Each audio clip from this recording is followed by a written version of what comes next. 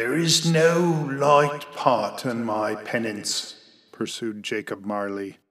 I am here tonight to warn you that you have yet a chance and hope of escaping my fate.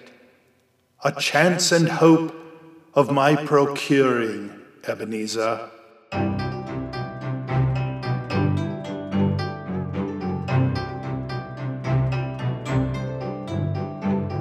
Welcome to the Things I Preach to Myself About podcast. I'm your host, Rich Vangen, with a special introduction from Jacob Marley talking to Ebenezer.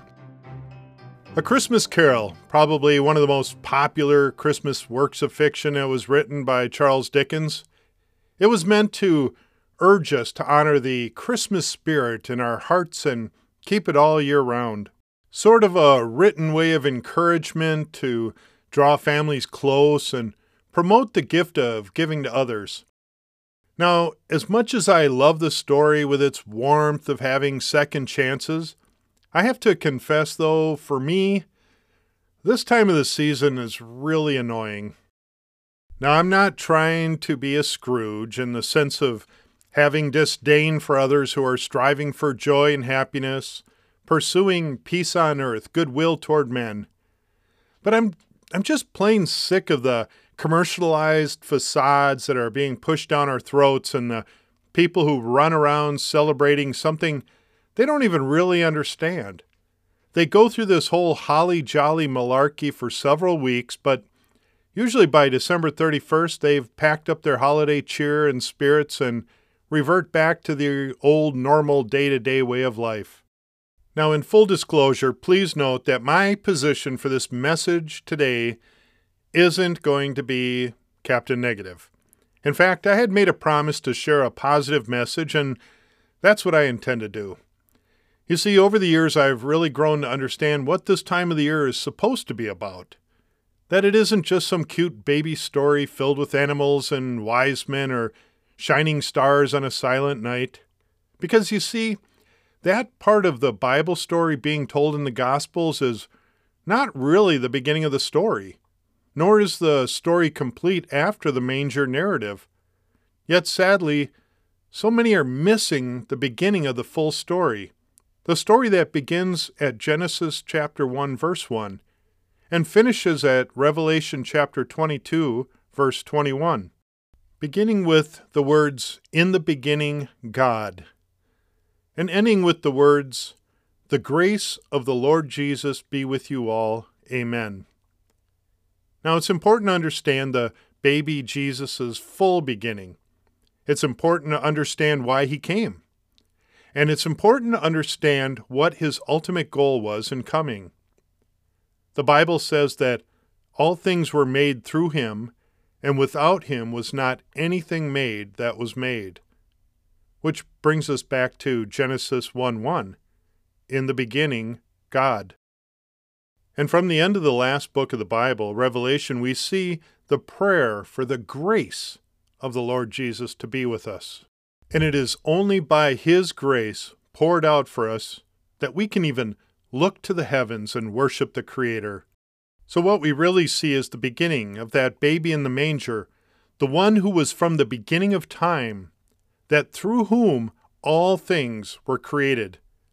We see that baby next come into earth in human form, yet also fully God. We know him as the one the prophet Isaiah said in 7:14, would be born of a virgin, and his name would be Emmanuel, which means God with us. The Creator of all things, coming to earth to walk among his people, and ultimately save and deliver them from the sting of death.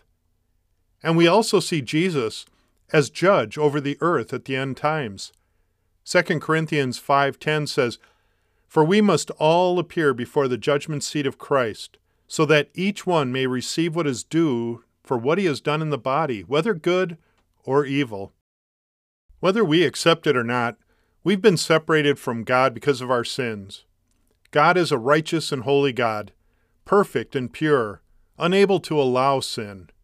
And our sin is separating us from fellowship with God. And because we can't remedy that problem ourselves, since the only payment for sin is a perfect an unblemished sacrifice offering, God sent his Son Jesus to die in our place, taking the full punishment that we deserve. Jesus is pure and sinless, without blemish, thus fulfilling the requirements. And the good news is because Jesus did that, we now have a way back to God through the shed blood of his Son, who paid the price, paved the way, and now intercedes before the Father for us. Essentially, before Christ was in our lives, if indeed we have received him as Lord and Savior, God looked at us as filthy rags, unable to even approach his throne. But if we have believed and received Jesus Christ as our Lord and Savior, God can now look on us through his Son Jesus, and we're declared right or righteous before him. And that is the basics of the gospel, the good news message. And that's why that baby in the manger was so important. That was when God gave us the grace and mercy of his love. So, how did all this get lost in translation to get to our modern Christmas stories? Well, I'll just claim right here and now that I'm not going to get into historical narratives that have involved a multitude of transitions by various cultures that blended various rituals over the last centuries.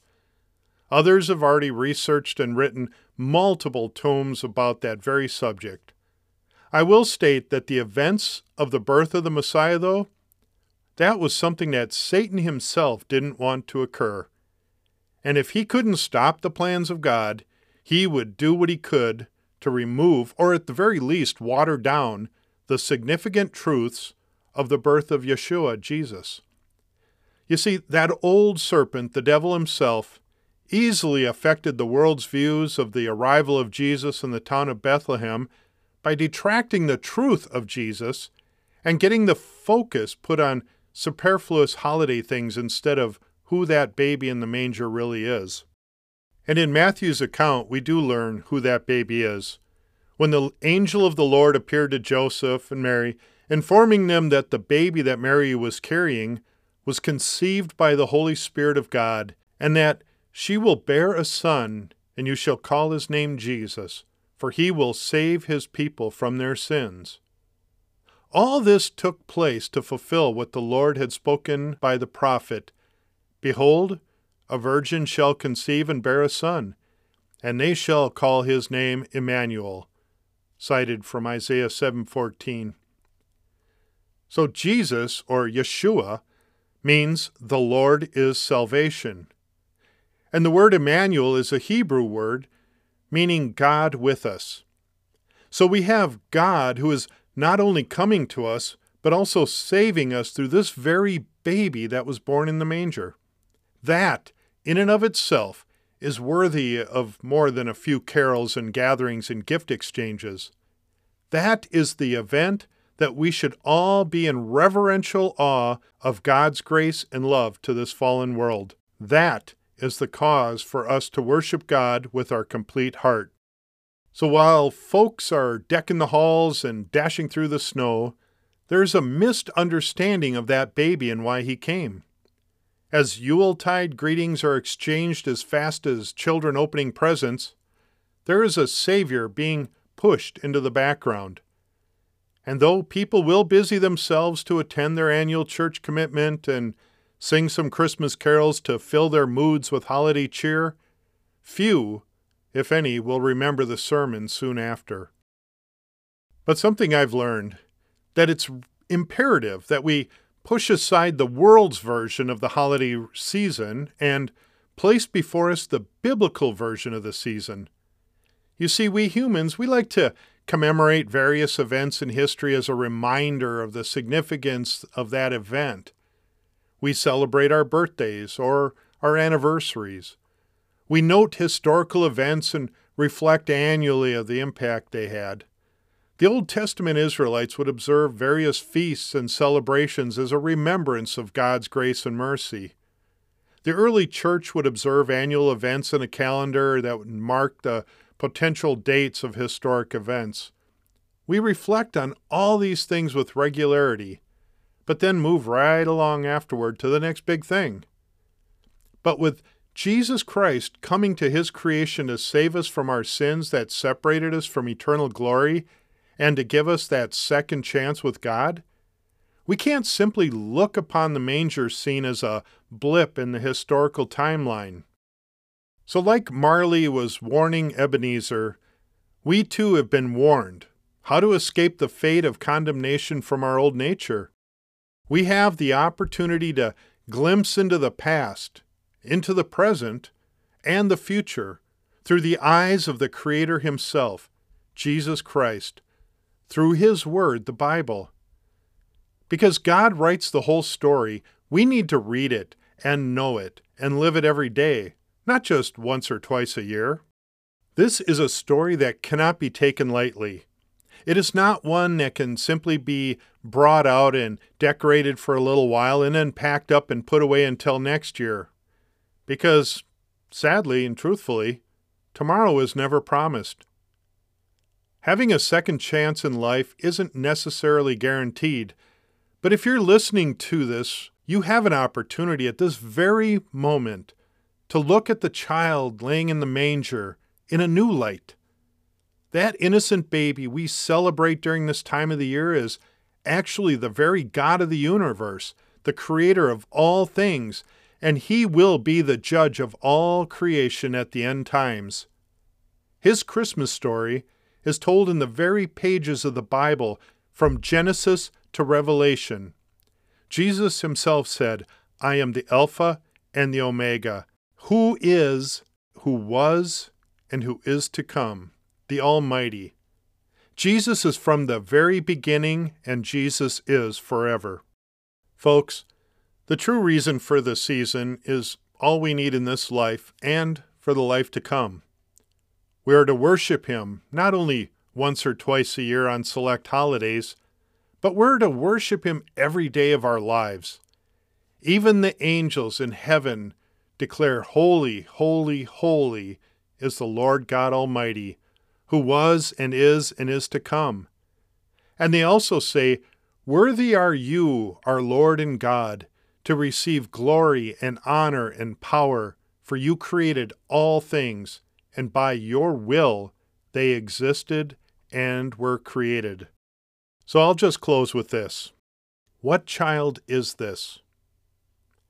That child is Yeshua HaMashiach, Jesus the Messiah. Receive him today as Lord and Savior, and then celebrate daily your newness in life through Christ Jesus. He alone can repair your past. He alone can give you the present of a new heart today. And he alone can glorify you in the future kingdom of heaven. There is no other name under heaven and on earth by which we can be saved. Celebrate Jesus this season in your heart as your Savior. Amen. This has been a special podcast of Things I Preach to Myself. Again, I'm your host, Rich Vangen, and I truly pray that you take the time to reflect during this holiday season on the true meaning of Christmas, the true meaning of the season. And I pray that this reflection would be a daily start in your heart every day. So may God bless you and your family. May God work a mighty miracle in your hearts and your lives through that little baby in the manger, Jesus, our Messiah. God bless you.